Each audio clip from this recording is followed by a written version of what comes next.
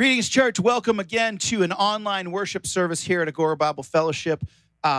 This week is a communion week, so if you wish to pause the video at this point and go get some kind of wafer, some kind of cracker, and a juice, preferably grape, but I don't believe there is a biblical prohibition against apple juice or orange juice, so it's freedom in the spirit. Please, but get a communion element that means something to you and prepare that, and we'll meet you there back in a second. Now that we've done that, we are going to worship together. This is kind of a fun, active song. So would you stand up? Would you stand up here in the room? We've got people in the room. We've got people on stage. And you out there in internet land, stand up. This is a fun song honoring the Lord, our rescuer. The group participation coming right up. Here we go. Ready? He's our rescuer. He's our rescuer. We are free from sin forevermore. Oh, how sweet the sound. Oh, how grace abounds. We will praise the Lord, our rescuer. There is good news for the captive, good news for the shame. There is good news for the one who walked away. There is good news for the doubter, the one religion failed. For the good Lord has come to seek and save. Come on. And He's our rescuer. He's our rescuer. We are free from sin forevermore. Oh, how sweet the sound. Oh, how grace abounds. We will praise the Lord, our rescuer. He is beauty for the blind man, riches for the poor. He is friendship for the one the world ignores. He is pasture for the weary, rest for those who strive. Oh, the good Lord is the way, the truth, the life. Yeah, the good Lord is the way, the truth, the life. Oh, He's our rescuer. He's our rescuer. We are free from sin forevermore. Oh, how sweet the sound. Oh, how grace abounds. We will praise the Lord, our rescuer. So come and be chainless. Come and be fearless. Come to the foot of Calvary. There is redemption for every affliction. Here at the foot of Calvary. Come and be chainless. So come and be chainless. Come and be fearless. Come to the foot of Calvary. There is redemption for every affliction. Here at the foot of Calvary. Yeah, He's our rescuer. He's our rescuer. We are free from sin forevermore. Oh, how sweet the sound. Oh, how grace abounds. We will praise the Lord, our rescuer. We will praise the Lord, our rescuer. Amen. Thank you, Lord.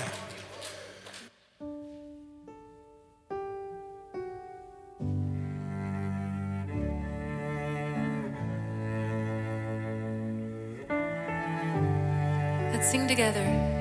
My life is yours. Sing it out. My life is yours, and my hope is in you only, and my heart you hold, 'cause you made this sinner holy,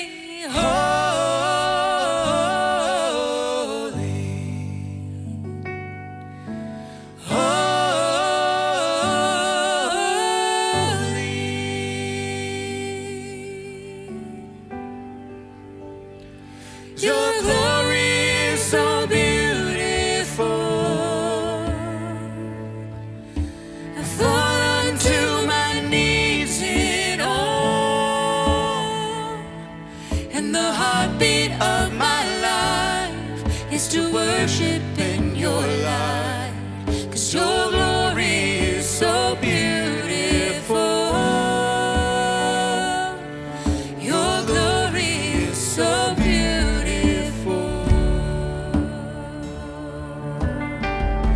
My life is yours. Sing it. My life is yours. My life is yours. And my hope is in you only. And my heart you hold. My heart you hold. 'Cause you made this sinner holy, holy,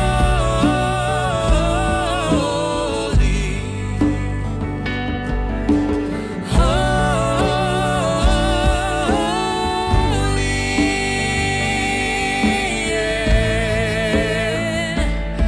'Cause your glory is so beautiful.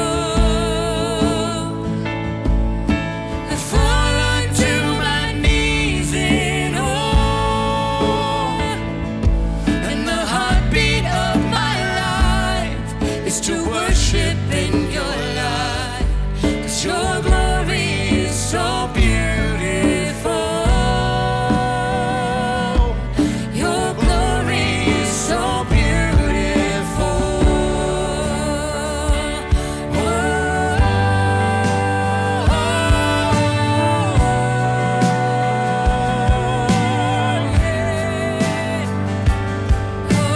Glory, glory, hallelujah.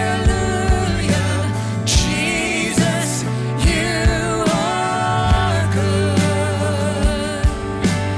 Glory, glory, hallelujah. Jesus, you are good. We sing glory, glory, hallelujah. Jesus, you are good, so good, so glory, glory, hallelujah. Jesus, you are good.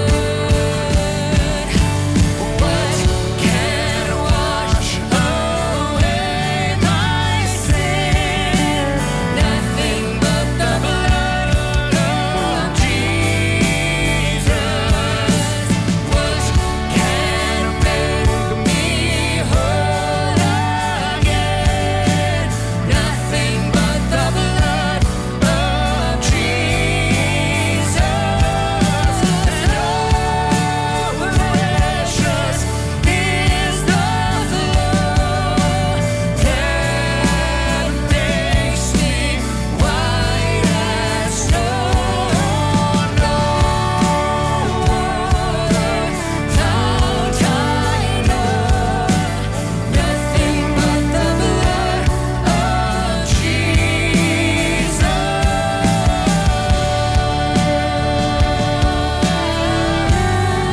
Nothing but the blood, nothing but the blood of Jesus.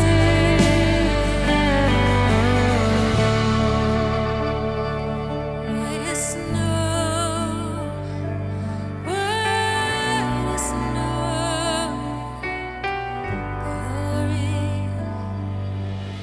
Glory, glory, hallelujah. Jesus, you are good. Glory, glory, hallelujah. Jesus, you are good. Sing glory, glory, glory, hallelujah. Jesus, you are good.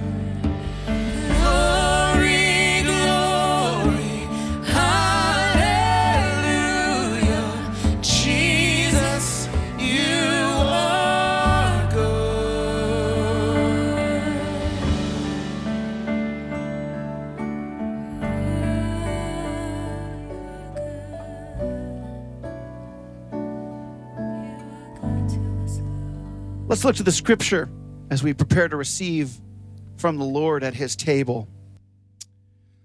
1 Corinthians 11:23 says this, "For I received from the Lord what I also delivered to you, that the Lord Jesus, on the night when he was betrayed, took bread.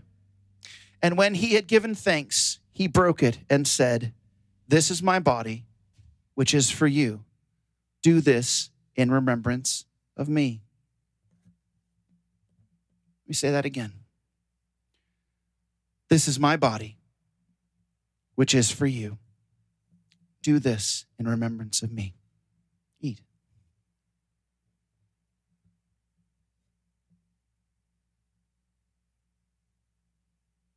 Verse 25.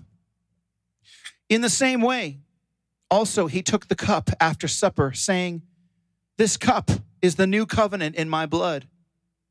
Do this as often as you drink it in remembrance of me.'" Drink and remember Jesus.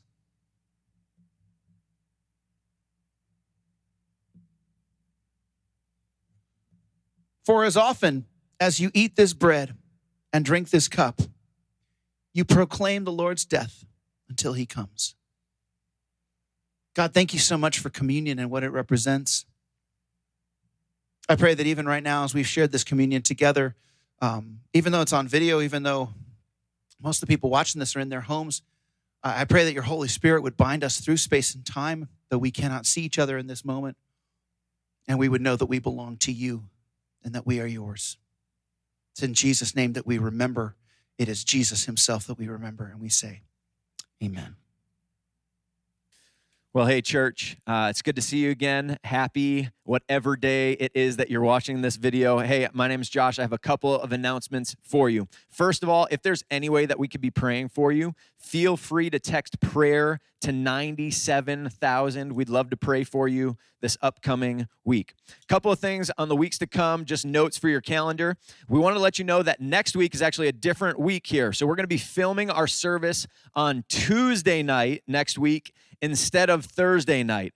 So no Thursday night next week. Sorry for those of you that depend on it, especially those in the room, but we're moving that to Tuesday night. That's a 1 week only thing due to some scheduling conflicts, and we had no other way around it. So if you're interested, next week, Tuesday night. Our Conejo Valley meal program is coming up on Monday, July 13th. We need volunteers to make some food. You can go online to schedule that. And we also need 10 sack lunches for that, so you can sign up to bring a meal to that program or just do the sack lunch thing. That would be great.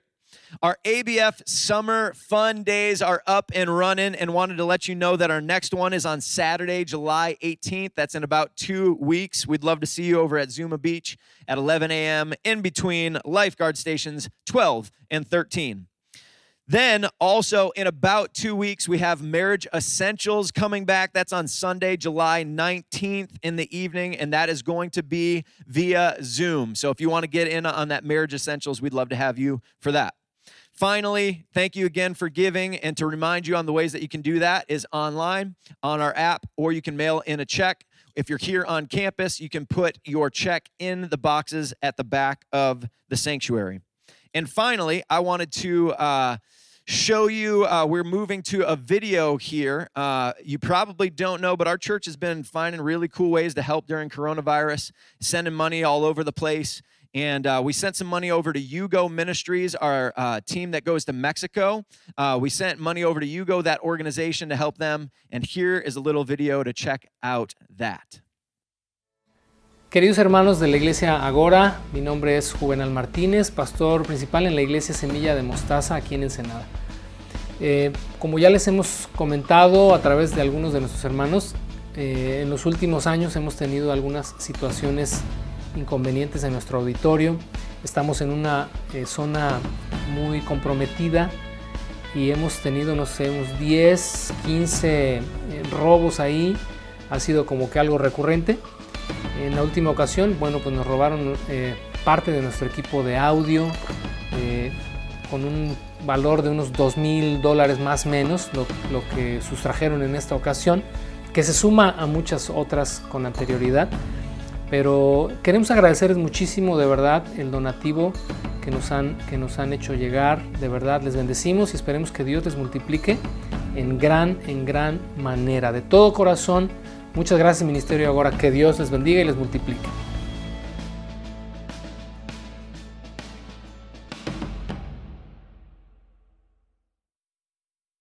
Hey, welcome ABF Online. We're so glad you're with us again, whether it's Saturday night, Sunday morning, Sunday night, Monday, Tuesday, or for some of you, I know you're watching this 4.5 weeks later. We have a little fun tonight, but I want to talk about something that many of you are probably wondering about. We're in one of the most exciting sections of Exodus. We're in chapter 14, so go ahead and turn there, would you? And the title of our message is God Has Your Back. The title of this message is God Has Your Back. We're in part 6 of this series called Lessons from the Wilderness. And if you remember, we left off in chapter 13. There was a hurried Passover meal. The families had packed up, and they're ready to get out of Dodge. But there's a problem. If you look in your notes, and if you don't have those already, you should pause the tape right now. I'd like you to read all of Exodus 14, all 31 verses. Download this off of our website so you can follow with me. But here's what it looks like. Israel has left. They are marching, and here's what I see. Let me read it to you. Seemingly, they're pinned in with the Red Sea in front of them, mountains on both sides, and the Egyptians closing in and chasing them. There is no escape. There is only one way out, and it's gonna take a miracle. It's an impossible situation.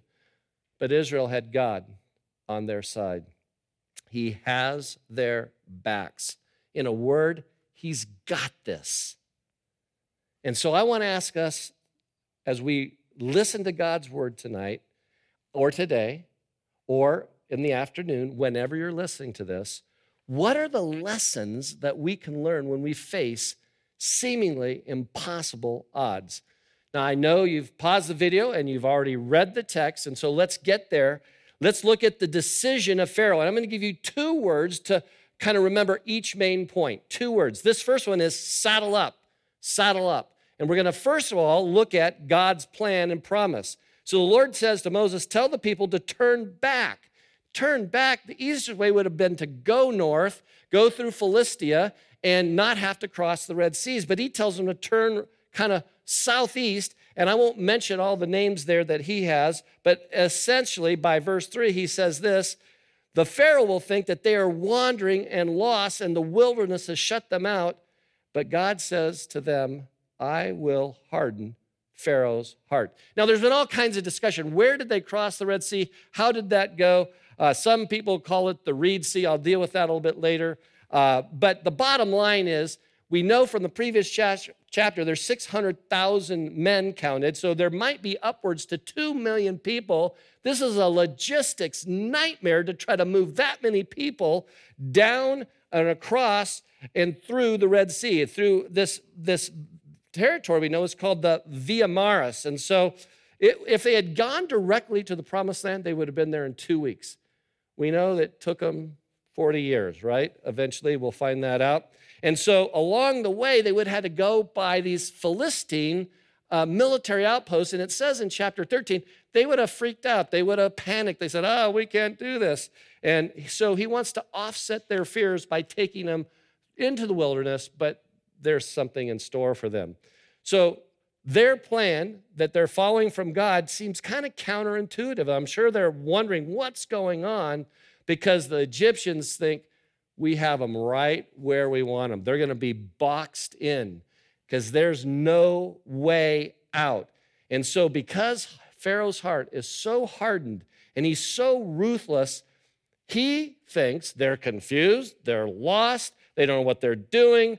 He is licking his chops and he's counting the victory. He's got it in the bag, so to speak. And I want to, as I talk through this message, to give you this idea that there are some principles we can learn about our impossible situations. And the first one is caught on this next slide. God always has a plan. He is never going to be caught off guard, and he knows where he's going. And look at these points up there. They're going to put on the slide right now. He uses impossible circumstances for his glory. Look at that.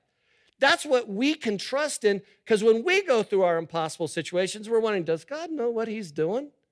Is he kind of caught off guard by this? Does he really know what's best for me? And how can he pull this rabbit out of the hat, so to speak? And I'm sure they felt that at the time. But here's what God tells them. Look at the end of verse 4. And I will get glory over Pharaoh and all his host, and the Egyptians shall know that I am the Lord. And so they did so. So they obeyed. In fact, in Isaiah 45, it says, I am the Lord, and there is no other. And so let's look at Pharaoh's pursuit, and let's look at his mindset.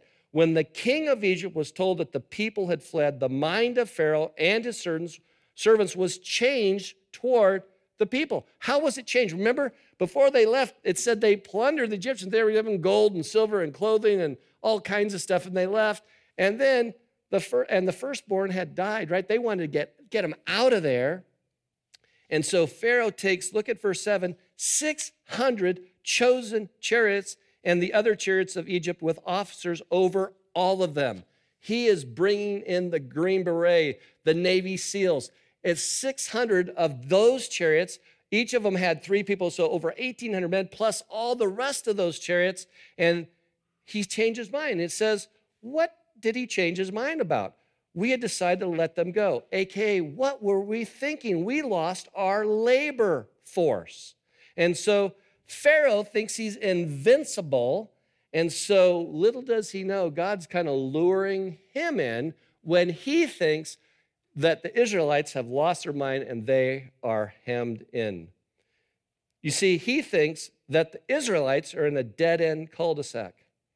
And by the way, isn't that what Satan always thinks? He always thinks he's going to win. He thought that when Jesus was dying on the cross, the battle had been won. And little does Satan know that God will turn the tables when Christ dies for our sins, and he has victory at the cross. Well, look at his heart. We see it's hardened, and it says the Egyptians pursued them, and all Pharaoh's horses and chariots and his horsemen and everybody, and they overtake them. Now, Israel leaves with a bit of an attitude. Look at the verse 8. It says, Israel left going out defiantly, or in other translations, with boldness. I think they know that God's on their side, obviously, and it's kind of going like, nah, we're leaving, you can't catch us. Now, they have no idea what's going on because they got the Red Sea in front of them. They're not swimmers. In fact, most of people believe that, other than the Phoenicians, people in that ancient day kind of were nervous about the ocean, and yet how quickly that attitude of defiance changes to fear because they've forgotten what God's done. Now, how can they forget? What had they just gone through? At home, stop the video, ask your family members, what had they just gone through? People in the audience here got it right? They went through 10 plagues.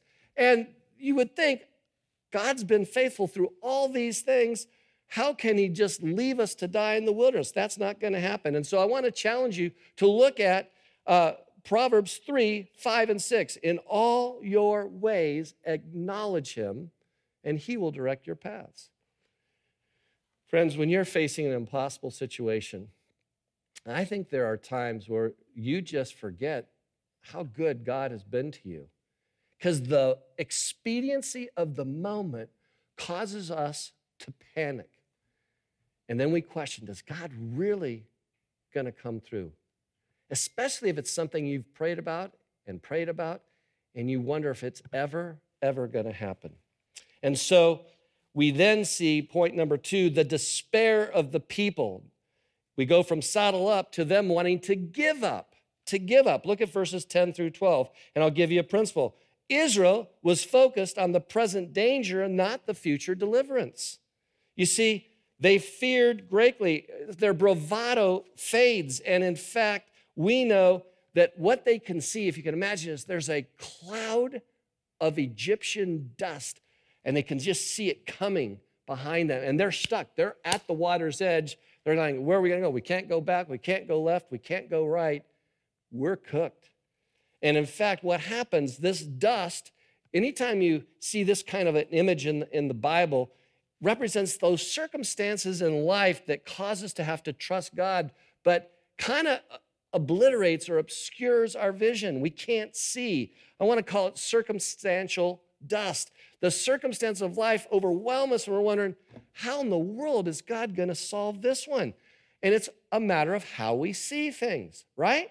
Think about this. Think about this. There were 12 spies and later in Numbers, who will go into the promised land.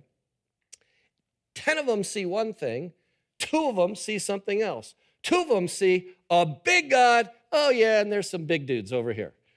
The other 10 see these huge giants, and they have a little God.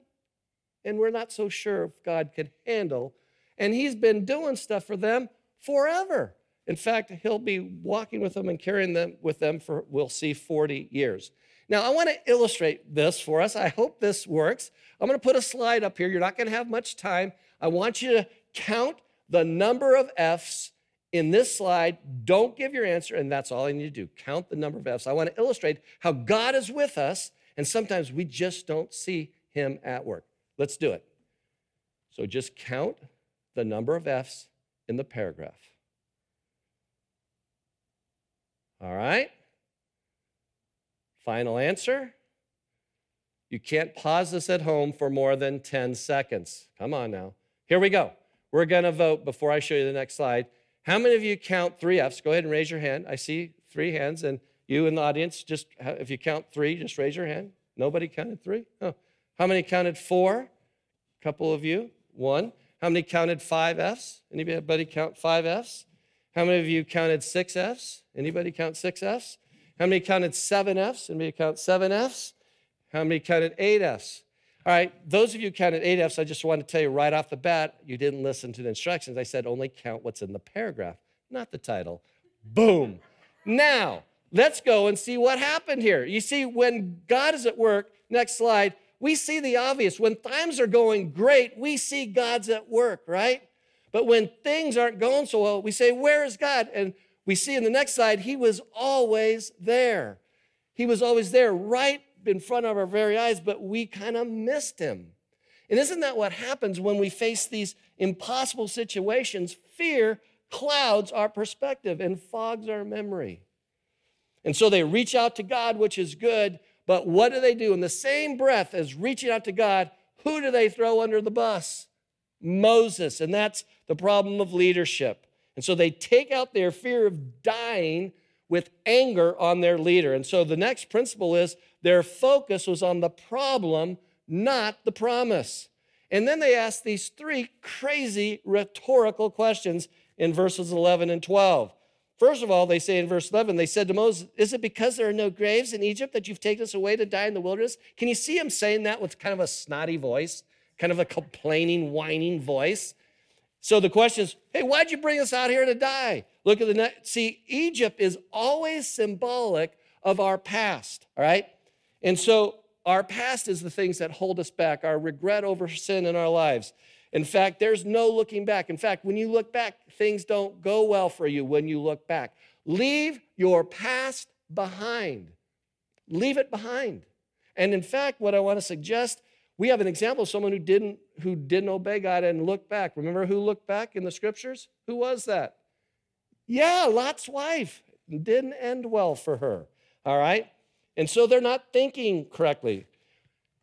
Think about this. Why would God persevere and preserve them, do all these 10 plagues showing his power over Pharaoh in Egypt, only to then let them die in the wilderness? That's a bad ending. It's a bad script, and it's not how it works in the Bible. So the second question is, what have you done bring us out of Egypt? In other words, why didn't you think this through? We're out of Egypt, and what's wrong with this picture? And then the third thing, verse 12, is not this what we said to you in Egypt? Leave us alone. We'll just serve the Egyptians, for it would have been better for us to serve the Egyptians than to die in the wilderness. In other words, hey, what's wrong with being a slave anyway? Are you kidding me? They forgot. They were full-on slaves. They had no life. It was horrible. And they kind of have this idyllic memory of what life in Egypt was like. Not so. In fact, not only do they doubt God, they start to disrespect Moses. And I got to tell you, when you doubt God, you will always look for someone else to blame in your life. When things are not going well spiritually for you, you'll always look for someone else to blame. And so they were in bondage, and Moses is caught in the crosshairs between what he knows God is going to do for them and then putting off these people who are going nuts right now, because remember, the Egyptians are still coming, and that dust ball is getting bigger and bigger. And so write this down or think about this. They are in the in-between place where the familiarity of the past lies behind, but the security of what lies ahead has not been realized. Do you catch that? They're in that in-between place where the familiarity of the past lies behind, but the security of what lies ahead has not been realized. Friends, isn't that what it's like to live on planet Earth in this day and age? Our security, our future is in heaven. But right now, we're going through it. And this has maybe been the longest trial of your Christian life these last several months, where your very life might be in danger, where people you love may die, where the freedoms that you had experienced and taken for granted have been taken away. And if you're like a lot of people, you're wondering, what is God doing? We're not unlike the Israelites, right? We see the cloud of circumstances coming upon us, and we wonder, can God pull this off? And so the declaration of Moses happens next. Look up, he says in verses 13 and 14. Look up. And now, I know in your notes I've got 4 points here, and this is so unbelievable. You've got to get these 4 things, because he deals with them in his instructions to kind of bolster the crowd in 4 ways. First, he deals with them emotionally. He says, fear not. Fill it in your notes. Fear not. And Moses said to them, what? Fear not. Now, you've heard this little anecdote that says there's 365 times in the Bible it says, fear not, fret not, worry not. No. It's kind of apocryphal. It's kind of, check it out on Snopes. Not true. You say, really? But I heard. So yeah, it's not true. I actually did a study in March. I mean, what else am I doing? I'm home hours on end. And I looked up every passage that said, fear not, fret not, worry not. Now, there's still a lot, 201 times in the Bible. In 46 different books of the Bible, it tells us not to worry. And so the bottom line, it's still a big deal. Like, don't worry. But when you're afraid, you just say, stop it. Stop worrying. Don't be afraid. That kind of doesn't like, okay, what do I do next? Okay, I'm gonna die here. Like, it looks like they're like, it's coming. So what do we do? Let's just agree when he says that, that's not all that comforting, right? It's easier said than done. Then physically, he says, do nothing. Do nothing. In other words, stand firm. Now, what would your tendency be to do if you're in trouble? What are you going to do? I'm going to book it. I'm going to get out of here. The problem is you would all die because you cannot swim across the Red Sea. You can't climb up those mountains, and you're not going to go backwards towards the chariots. Yeah, I'll bring it on. Bottom line is, have any of you ever run into a bear, right? They tell you, what do? I tell you what you don't do. Not that I've ever experienced this. You don't run uphill, because that bear is going to outtake you. In fact, you're supposed to stand there. You're supposed to get large. Yeah? Large. I don't know. I hope that works, because I hope, then they say like bang pans together, but the bottom line, our natural physical tendency wouldn't be to just stand there and do nothing. We would do the opposite. In fact, we think we have to help God out. But he's saying, be more like Buckingham Palace than Marines that are marching, all right? So the principle is sometimes we want to help God out. But he said, you don't have to do anything. Just stand still. Thirdly, you go, okay, well, that seems a little counterintuitive. Look at the third thing he says. Then spiritually, he says, watch this, verse 13, and see the salvation of the Lord, which we will work for you today. For the Egyptians whom you see today, you shall never see again. They've been in captivity for how many years? It said 430 years. And it says that their rescue is imminent. The salvation of the Lord is at hand. And so the bottom line is, it's a picture of salvation. Jeremiah 32:17 says, "Ah, Lord God, it is you who have made the heavens and the earth by your great power and by your outstretched arm. Nothing is too hard for you." Now, Abraham Lincoln might have signed the Emancipation Proclamation in 1863, but this emancipation was done in 1450 BC. And it's true. They were never to see those Egyptians again. They're in ruins. And by the way, this is symbolic of what God does for us, right? We're all slaves to sin, and he saves us, and we don't have to do anything about it because he set us free. And then this is the one that I think is hilarious, and said, verse 14, practically he says, just be quiet. Just be quiet. The Lord will fight for you, and you only have to be silent. Now, I'd be screaming, especially as they're getting closer. I'd be literally wetting my proverbial pants, right? Because is God going to come through? Is he going to come through? And so if we summarize it, he's saying, hey, don't sweat it. Don't be afraid. Just stay right where you are. Watch what God's going to do. And in the best vernacular of Chris Farley, shut your yapper, right? Just be quiet. Thank you, Aaron. Sorry, you millennials who don't know who Chris Farley is. I'm sorry. All right. The decree of God. Next section says, move out, verses 15 to 18. And so the Lord said to Moses, why do you cry to me? Now, so Moses is doing all his thing, rallying the troops, and yet behind the scenes, something happened between verses 14 and 15 because Moses goes back into the war tent and he's going, what are we gonna do? Yeah, and he's Aaron, what's gonna happen? Miriam, what's gonna happen? And he comes out and he's crying. So you don't see this, he's crying out to the Lord. And God doesn't show much sensitivity to old Moses, does he? He just says, tell the people to just go forward. So lift up your staff and stretch out your hand, and the sea's going to divide, and you're going to walk on dry ground. And once again, I'm going to get glory over Pharaoh. In fact, he says it twice. In fact, it's third time in the text. He says, I'm going to get glory over Pharaoh. So for a brief moment, our leader, Moses, has a crisis of faith, and he cries out to God. But I got to tell you, there are times in Scripture where we got to quit praying, and we got to move. We're done with praying. Let's move on. I've promised it. It's good. So he raises his staff, and here's what happens. Look at next section. The destruction of the Egyptian army. Time's up.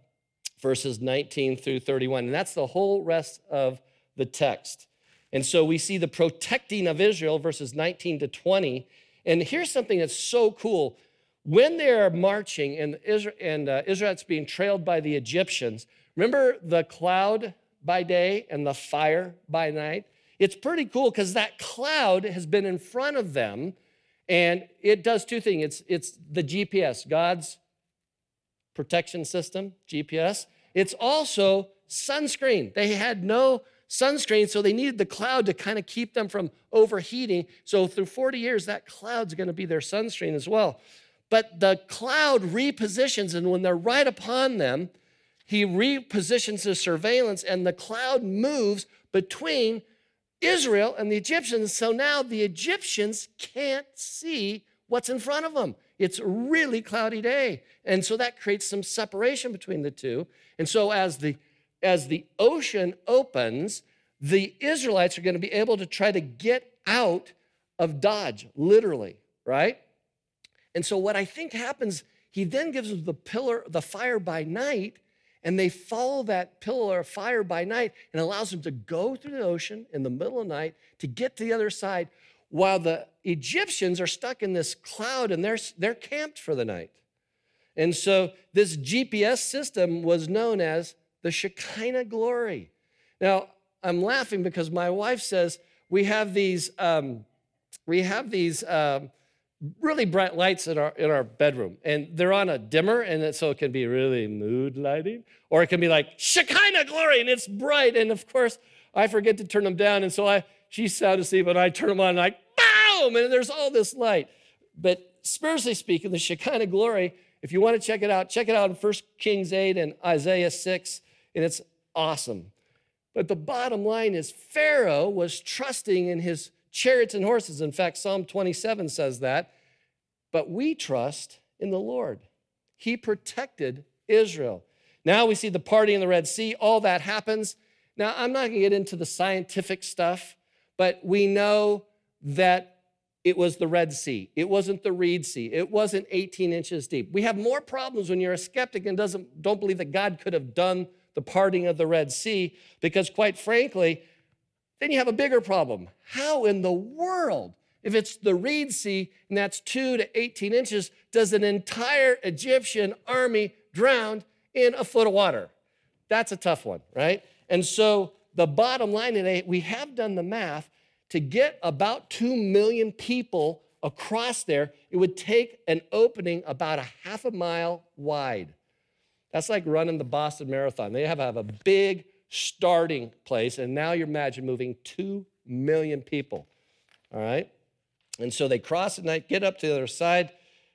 Now, I got to ask you, you think, was everybody equally faithful in this? Were they equally kind of like, I'm okay with this? I think some people walked through that, and I just love to have been there.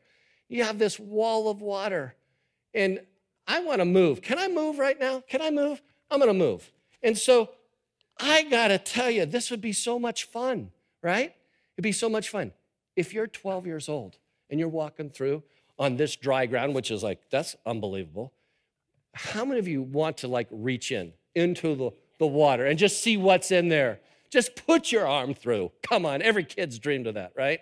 And parents are, don't, get your hand out of there.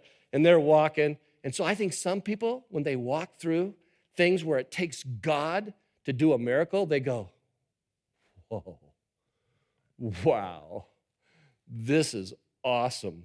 If they're surfers, they're going, dude, look at that. Oh, would I love to surf, right? And they think of how awesome God is. But I think there's other people who go through difficult times in life, and you're like, is God going to come through? And I think people went through just like this. Oh my God, please, just get me there, right? And they're dragged along. But what did they do? They walked. They walked by faith. And isn't that what the essence of the Christian life is? It can be tough. It can be horrible. It can be, how is God going to pull this off? We take one step at a time, and we follow him, and we trust him. You see, it's not the quality of your faith that saves you. It's the object of your faith. And so we see the perishing of the Egyptians in verses 23 to 29. And as I need to land this plane this morning, literally, for those of you in our first class seating here, the Egyptians pursued and went after them into the midst of the sea. And they all went in.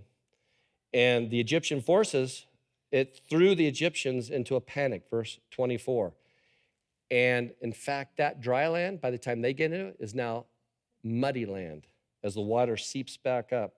And it clogs their chariot wheels, and the fog lifts, and they look up, and they're in the middle of the ocean. And Israel's on the other side, and they're thinking, we got to make a run for it. And they start to go, and what happens? The Lord says to Moses, stretch out your hand again. And it says very calmly in verse 27, so Moses stretched out his hand over the sea, and the sea returned to its normal course when the morning appeared. And the Egyptians fled into it. And the waters, verse 28, returned and covered the chariots and the horsemen. All of Pharaoh and all who followed him into the sea, not one of them had remained. So they try to follow him, and they all die. Next chapter, the Song of Moses describes, I will sing unto the Lord, for he has triumphed gloriously, the horse and rider thrown into the sea. Catastrophic failure. And so we wrap up by seeing the preservation by God. The people did walk on dry ground. The Lord saved Israel in verse 30. In verse 31, Israel saw the great power that the Lord used against the Egyptians, And this is the result. Don't miss this. So the people feared the Lord, and they believed and put their trust in the Lord and in his servant Moses. Two things. They feared, like, don't mess with God, man. And they put their trust in him. And now no longer is Moses thrown under the bus. And they trust that God has used Moses to lead them, because he's going to have to lead them now for 40 years. They don't know that yet. Upcoming attraction. So what are the declarations for us, right? Couple things. Number one, God is our salvation. He drew us out of our Egypt of sin and into his salvation. That's our promised land. What we're doing here is temporary, but we have an eternity that's secure because God is our salvation. Number two, God is trustworthy. Are we willing to trust him in this all-sufficient God? Are we? He can handle the loss of your job. He can deal with financial crisis.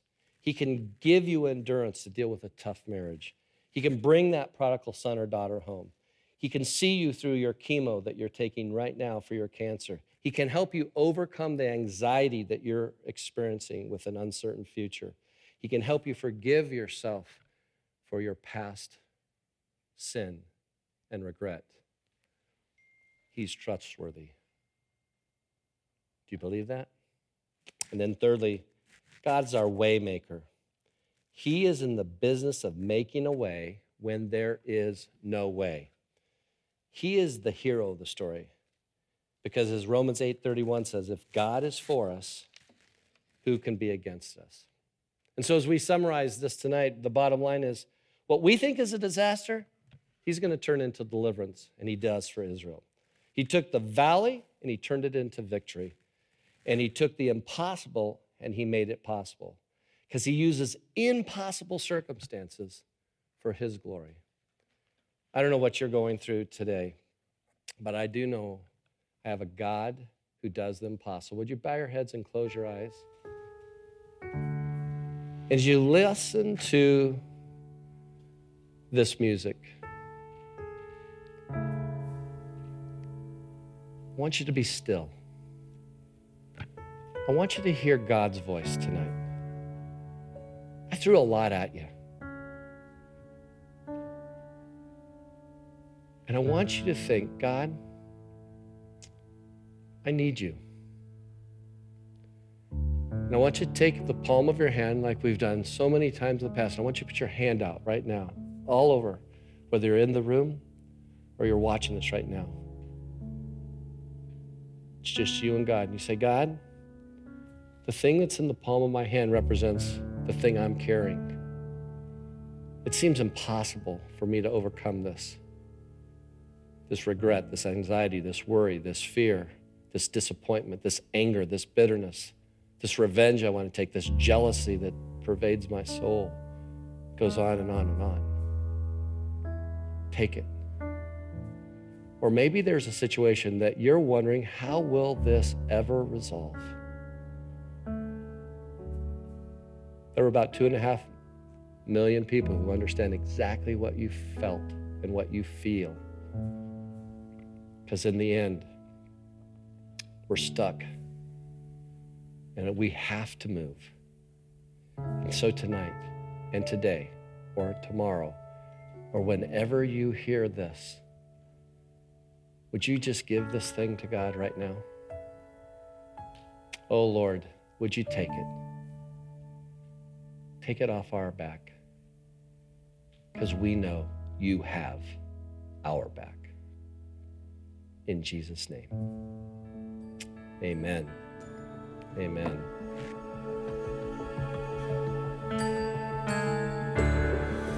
Walking around these walls, I thought by now they'd fall.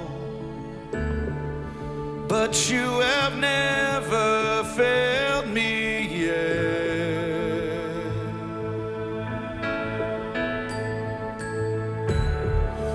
Waiting for change to come, knowing the battle's won. For you have never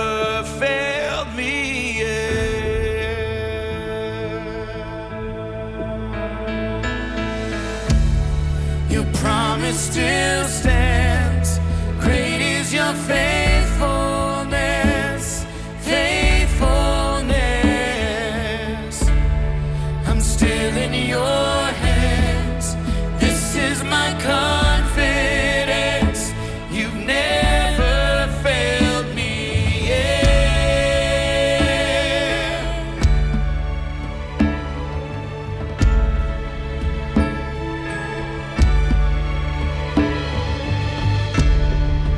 I know the night won't last. Your word will come to pass. My heart will sing your praise again.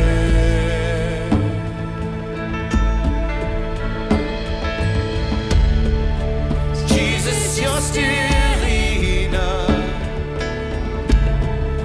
Keep me within your love. My heart will sing your praise again.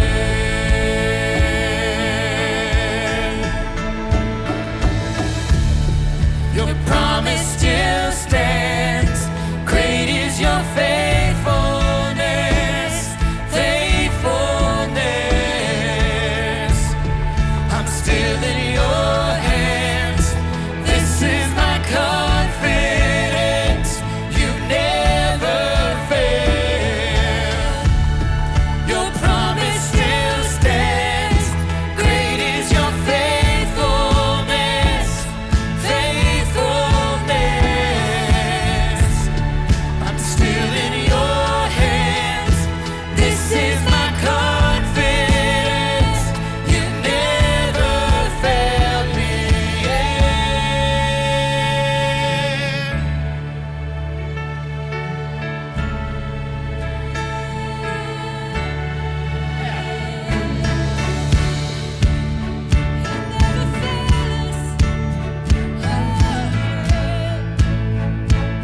Sing, I've seen you move.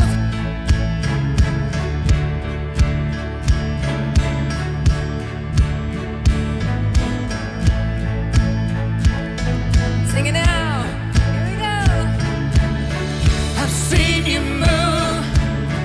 You move the mountains, and I believe I see you do it again. You made a way when there was no way, and I believe I see you do it again. I've seen you move. You move the mountains, and I believe I see you do it again. You made a way when there was no way, and I believe I see you do it again. I've seen you move. You move the mountains, and I believe I see you do it again. You made a way when there was no way, and I believe I see you do it again. I see you do it again. I see you do it again. I see you do it again.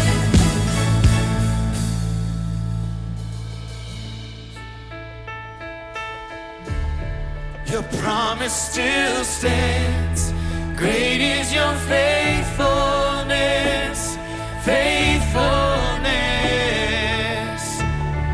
I'm still in your hands. This is my confidence. You never fail. Your promise still stands. Great is your faithfulness, faithfulness. I'm still in